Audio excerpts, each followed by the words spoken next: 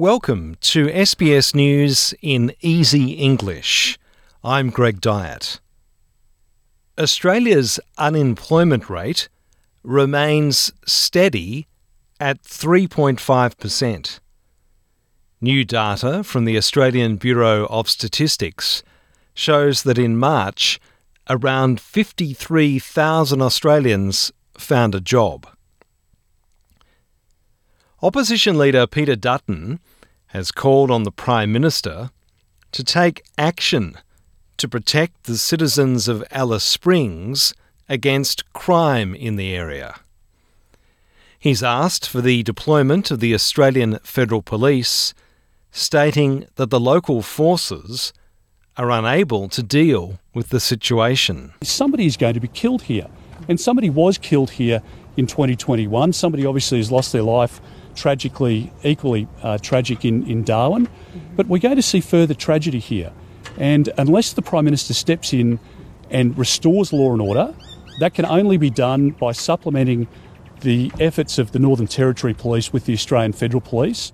Wesley Mission will close its remaining 3 Sydney aged care homes, citing problems with staffing, costs, and national changes being rolled out for the sector.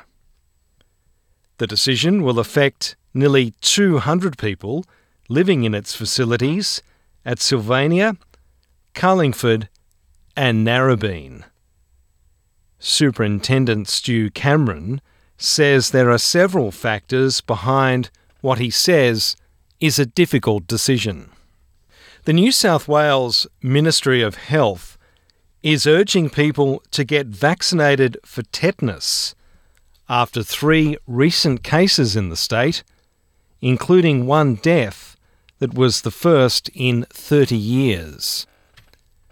Director of Communicable Diseases, Christine Selvey, says older Australians in particular should ensure they are up to date with their tetanus vaccination. She says vaccination is the best protection against the rare but potentially fatal disease. The bacterial infection mostly occurs in older people, usually women, whose vaccination has lapsed.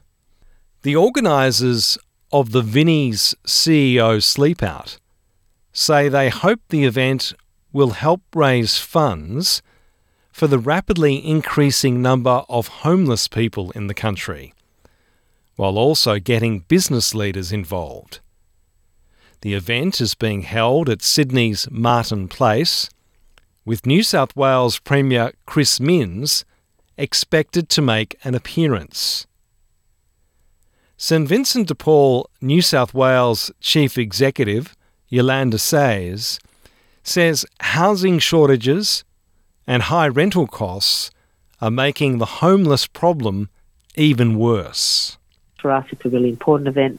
The critical funds that are raised go directly back into providing services that support people who are homeless, and also it allows us to connect with business and community leaders who can advocate on the issue. The event is scheduled to take place on the 22nd of June, which is the longest night of the year in Australia. Debt collection for welfare payments will no longer be outsourced, with all outstanding debts to be transferred in-house in the coming months. Contracts with debt collection agents ARL Collect, Milton Graham and Probe Operations will expire at the end of the financial year and will not be renewed. NDIS Minister Bill Shorten said the move was to ensure the illegal robo-debt collection scheme never happens again. I'm Greg Dyatt, and that's SBS News in Easy English.